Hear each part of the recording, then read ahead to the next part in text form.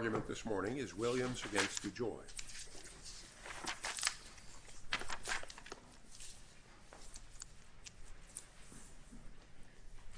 Good morning, Ron. I will call your name when we're ready. Okay.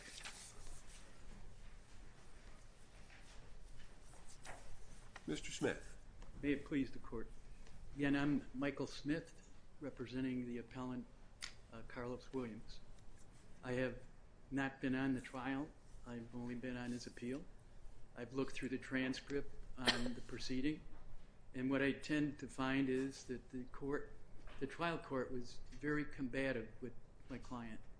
We find that there was a lot of interruptions during the trial. Now, part of that was he was pro se, so the court seemed to be taking out grievances because he didn't have an attorney. But there was the court actually was trying to help him too. She urges him several times not to open the door on the discussing the incident with the teenage girl, and he pays no attention to what she said. But that I regarded as a piece of helpful advice from her if he had followed it. Your Honor, beside that, there were many other incidents. The opening the door, as you just sort of alluded to, basically he was in cross-examination and examination. He had mentioned that he was actually challenging charges against him in EEOC. Then the court took that harassment as he was going to bring out the incident. They had a sidebar, and at the sidebar, basically, it was just shown by the government that he opened the door, and the court agreed with him. But that was very detrimental, because bringing that out to a jury... Of course it was detrimental, but it's easy for anybody to read what he said, and it's not the first time any of us have seen such things. And that's why the court was trying to help him not to open these doors, because it was detrimental. But Your Honor, it seemed to be very innocent what he was doing. He also just said he's trying to... If you open the door, you open the door. But I think, Judge, by looking at the statement by him that caused the door to be opened, was not actually something that was bringing out the incident with the complainant Meade. It seemed to me that the district court judge here was quite patient with your client throughout this. I'm sorry, I didn't catch... It seemed to me that the district court judge was quite patient with your client. But it looked very combative, Judge. I mean, at this point, that's what I was concerned about. That's not really reversible error, though. I mean, what legal things did the district court slip up on, in your opinion? Well, we were looking at the failure to allow him to have an attorney. He did have one attorney. He had two attorneys. He did. And they both found him too difficult to work with. We have told district judges to stop, that once they have recruited a lawyer and the lawyer asks to be out, the judge should not try again, shouldn't reward difficult clients. And this looks like the very example of why we've given that advice. What's the legal error in following advice from the Seventh Circuit? In addressing that, Your Honor, basically he objected to the last attorney based on, he pointed out in his motion to object to the withdrawal, that there were many things that he thought were advantageous to him to be presented to the court. But the court, here's the problem. A, there is no right to a lawyer in this type of civil litigation. There is a facility for a judge to recruit a willing volunteer to help somebody. Sometimes there's even some possibility of attorney's fees at the end of the line, but it's recruiting a volunteer. And the lawyer is trained in the law, right? So a client may think certain arguments are winners, but they actually may not be for any of a host of reasons. And so if you're given a lawyer and you are appreciating that gift from the system, you need to listen to your lawyer. And as Judge Easterbrook says, not only is there no right to begin with to a lawyer, but there certainly isn't a right to lawyer number 2, number 3, number 4. any good lawyer might have the same disagreement with him. In fact, he went through 3, I thought. But there was the original lawyer, then somebody was substituted, and then there was the first recruited lawyer. And the judge says, I'm not going to go down this path again. And in so doing, she was abiding by the guidance that this court's given. But, Your Honor, also the court, in denying his motion for an appointment, there is no such thing as an appointed counsel in private civil litigation. Judges have the statutory authority to recruit counsel.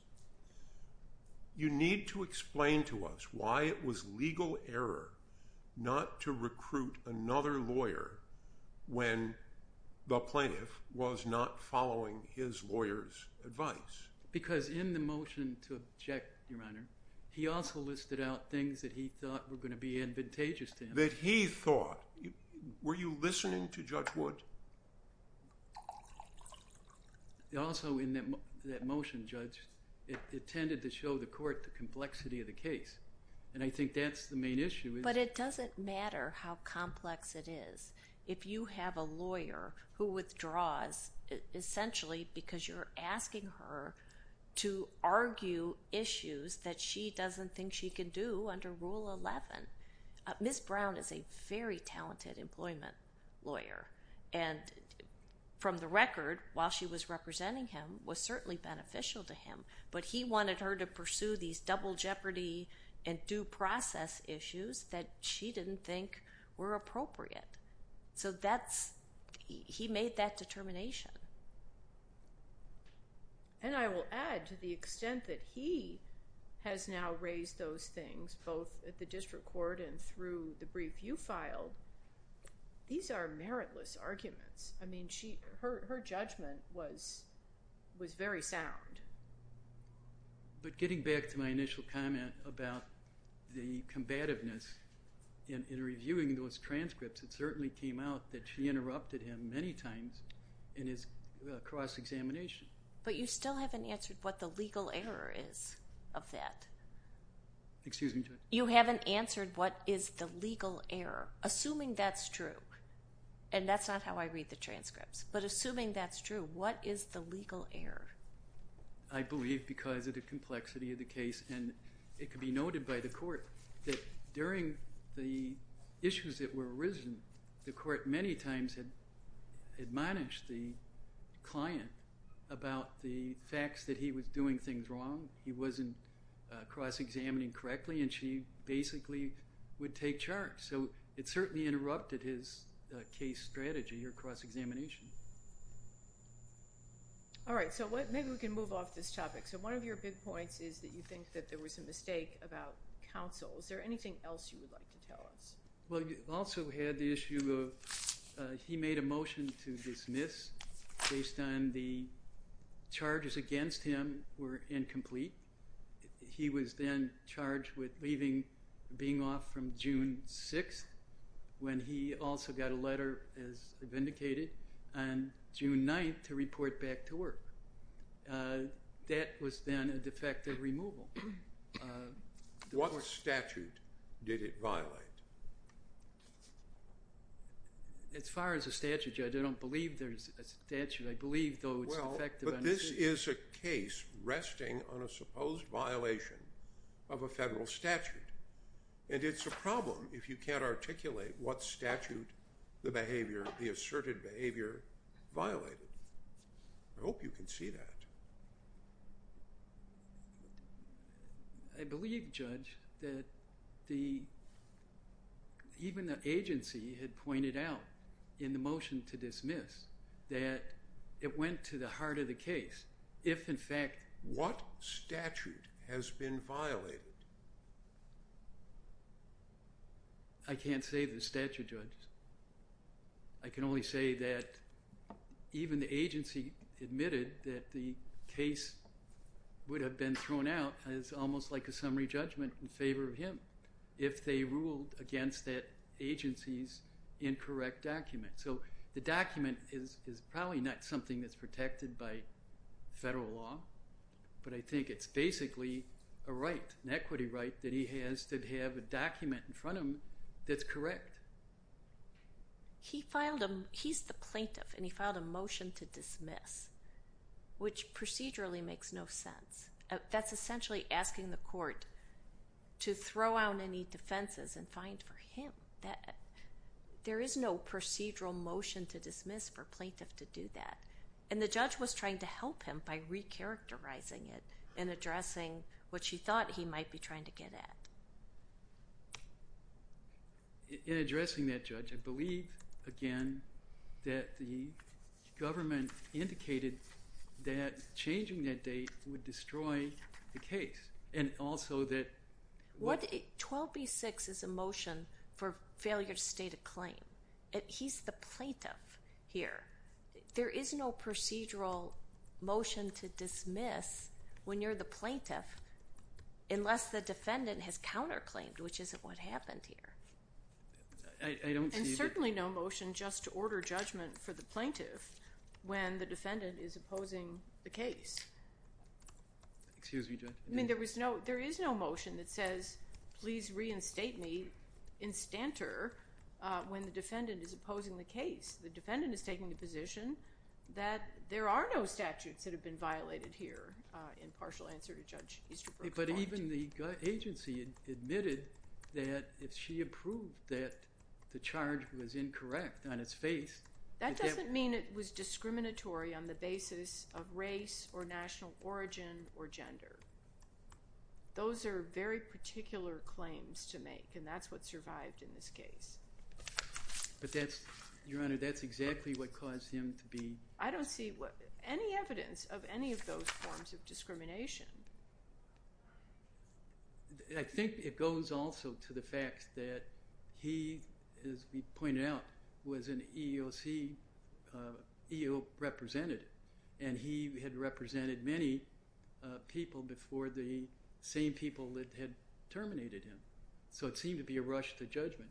Also... Well, that's a separate kind of claim, which the district court did not leave in the case. It sounds to me like you're suggesting there was some sort of retaliation claim, but I don't see that anywhere in this case. And I think the district court allowed him to bring in the fact of those other complaints that he had assisted in filing, just not the details of them. Not the details, and not all the employees. Because that would be mini trials that are completely irrelevant. But that would be a separate issue, Judge.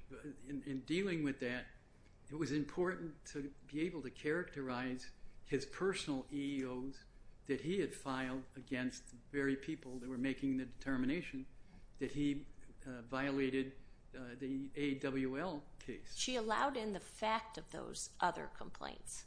The only thing that he was allowed to do is give the status that it was either accepted or denied. It was not allowed to go into the element that tended to show that the retaliation and the discrimination based on... But the argument was that the retaliation came because of the mere fact that he filed them. I think it needs to go, though, to the elements of what was in those charges. That would create a lot of jury confusion. But I think it'd be important for the jury to hear it. Maybe a judge could discount it, but a jury is going to give some credence to that. Seeing that somebody is being discriminated against based on their race or based on their prior EEO activities is certainly relevant, I think, to his case.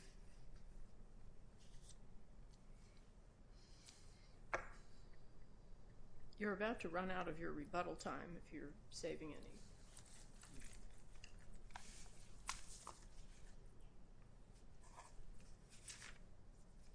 I'm sorry, I didn't hear that. I said you're about to run out of your rebuttal time if you're saving any. Oh, I'm sorry. I will save it. Thank you. Certainly, Mr. Smith. You should have a seat at counsel table, Mr. Smith.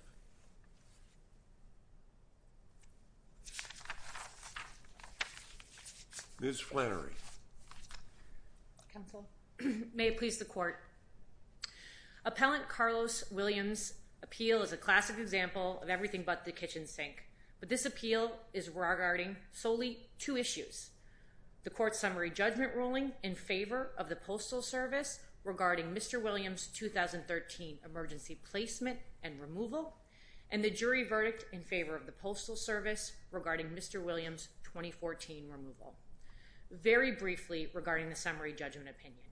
The court properly found that the Postal Service articulated legitimate, non-discriminatory reasons for its actions when it decided to place Mr. Williams on emergency leave in 2013 and then terminate him after he had an inappropriate interaction with a high school teenager on his mail route. The mother reported that she was frightened and that they were concerned that Mr. Williams would return to the home. After an OIG investigation concluded that he did in fact violate policies through his conduct, they terminated him. Is this really still in the case? I mean, I was under the impression that there were administrative proceedings at the end of which the termination was dramatically scaled back to a 6-day suspension, and then that was more or less over with. You know, what's still here about that? Yes, Your Honor. So Mr. Williams filed a series of grievances regarding that emergency placement and termination, and the parties had an arbitration where a settlement was reached. Right. Mr. Williams was at the arbitration, and they agreed that Mr. Williams would return to work 2 days later. And this is where he says he was there and heard all of it except for the June 6th reference? Correct. Okay. He was present. He knew he was supposed to return to work. He disputes what day he was supposed to return to work. But that doesn't change the fact that he never came to work for 2 months. He didn't respond to his supervisor's attempts to reach him, and he never submitted any documentation substantiating his absence. And so the jury was entirely correct. The verdict was there was no error in when the jury ruled in favor of the Postal Service because Mr. Williams failed to come to work for 2 months in 2014. So did Mr. Williams introduce any evidence tying either of these events, the 2013 or the 2014 dismissal, to any protected characteristic under the statute? No. Besides his own say-so, no. There was no testimony or evidence from his supervisors, anything to that effect. I also want no comparators, Your Honor, he did call a comparator as a witness, 2 comparators as witnesses, but they testified about why they missed work, the circumstances for them missing time at work, and why they had FMLA leave, or why their absences were excused, yet Mr. Williams were not. So he did introduce evidence of comparator, but it didn't persuade the jury.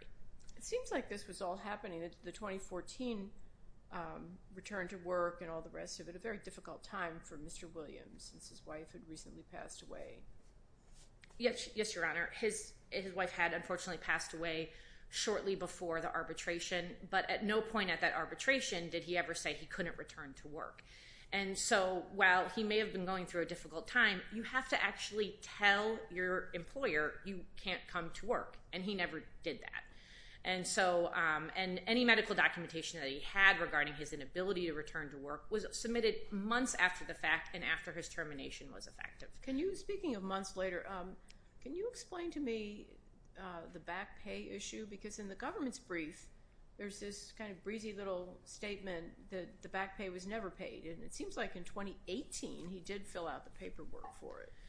Yes, Your Honor. So at the arbitration, they agreed that Mr. Williams would receive 50% of his back pay. Mr. Williams repeatedly objected to the calculation of the back pay. He objected to that calculation for 4 years through counsel. He refused to sign the paperwork. And so Postal Service did not pay him the back pay because there was an agreement on how much that was going to be. It was only after the case had been filed in federal court and the parties were in discovery and the case was proceeding, did Mr. Williams decide to sign the back pay paperwork and submit it. And so he makes issues about, he raises issues. At that point, it's probably outside the record, but was it paid? No, he was not. Yeah, it's just not paid, huh? No. He wanted to introduce evidence of that back pay paperwork at trial, but whether or not he signed paperwork in 2018 had no bearing on his 2014 termination. I just want to briefly discuss the issue, 2 issues. One is this idea that there was defective documents, that there were paperwork that wasn't filled out when he was removed from his employment in 2014. whether or not Mr. Williams has a due process claim, he was able to raise those arguments and make whatever arguments he wanted to make through witnesses at trial. He asked those witnesses about why they filled out documents the way they did, if they were in line with Postal Service policy, and they answered those questions and they explained it to the jury. So there's no error, there's no prejudice regarding these due process defective document claims because the jury heard that evidence. And lastly, regarding opening the door evidence, prior to trial, Mr. Williams sought to exclude one letter from the young woman, the letter articulating what happened. He did not seek to exclude the events that happened in 2013, but the court excluded it nonetheless. And the court repeatedly warned Mr. Williams about not opening the door. But he got up on the stand and he immediately started testifying regarding those 2013 events. He wanted to discuss those issues, and he did. And he was able to explain to the jury his view of events, of his interaction with that young woman. And so he cannot articulate prejudice as a result of himself opening the door. And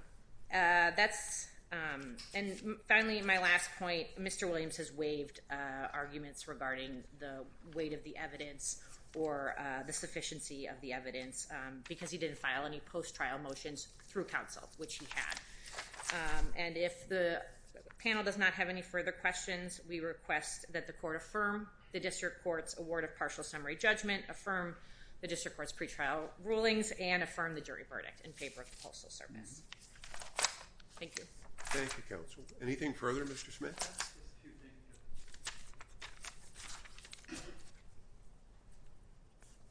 I certainly appreciate the time to appear before this court. Counsel's pointed out about his missing work and things like that. He was going through a very difficult time at the loss of his wife and burying his wife. He, in opposition to what counsel said, he then was calling in once he knew about when he was supposed to come back to work. He was calling in on a landline quite a few times looking for FMLA right. He then never got a response from them, but he did attempt to get additional time to return to work. As far as the defective document, I think I covered that pretty extensively. I think counsel didn't really cover the motion to dismiss like I believe that I did. I don't have much more that I can give the court in the few minutes and seconds I got left. I didn't mean to go over, but thank you again for allowing me to appear, and we hope that the court will take in consideration the things that have been raised in our brief and then reverse the judgment. Thank you. Thank you, counsel. The case is taken under advisement. The next case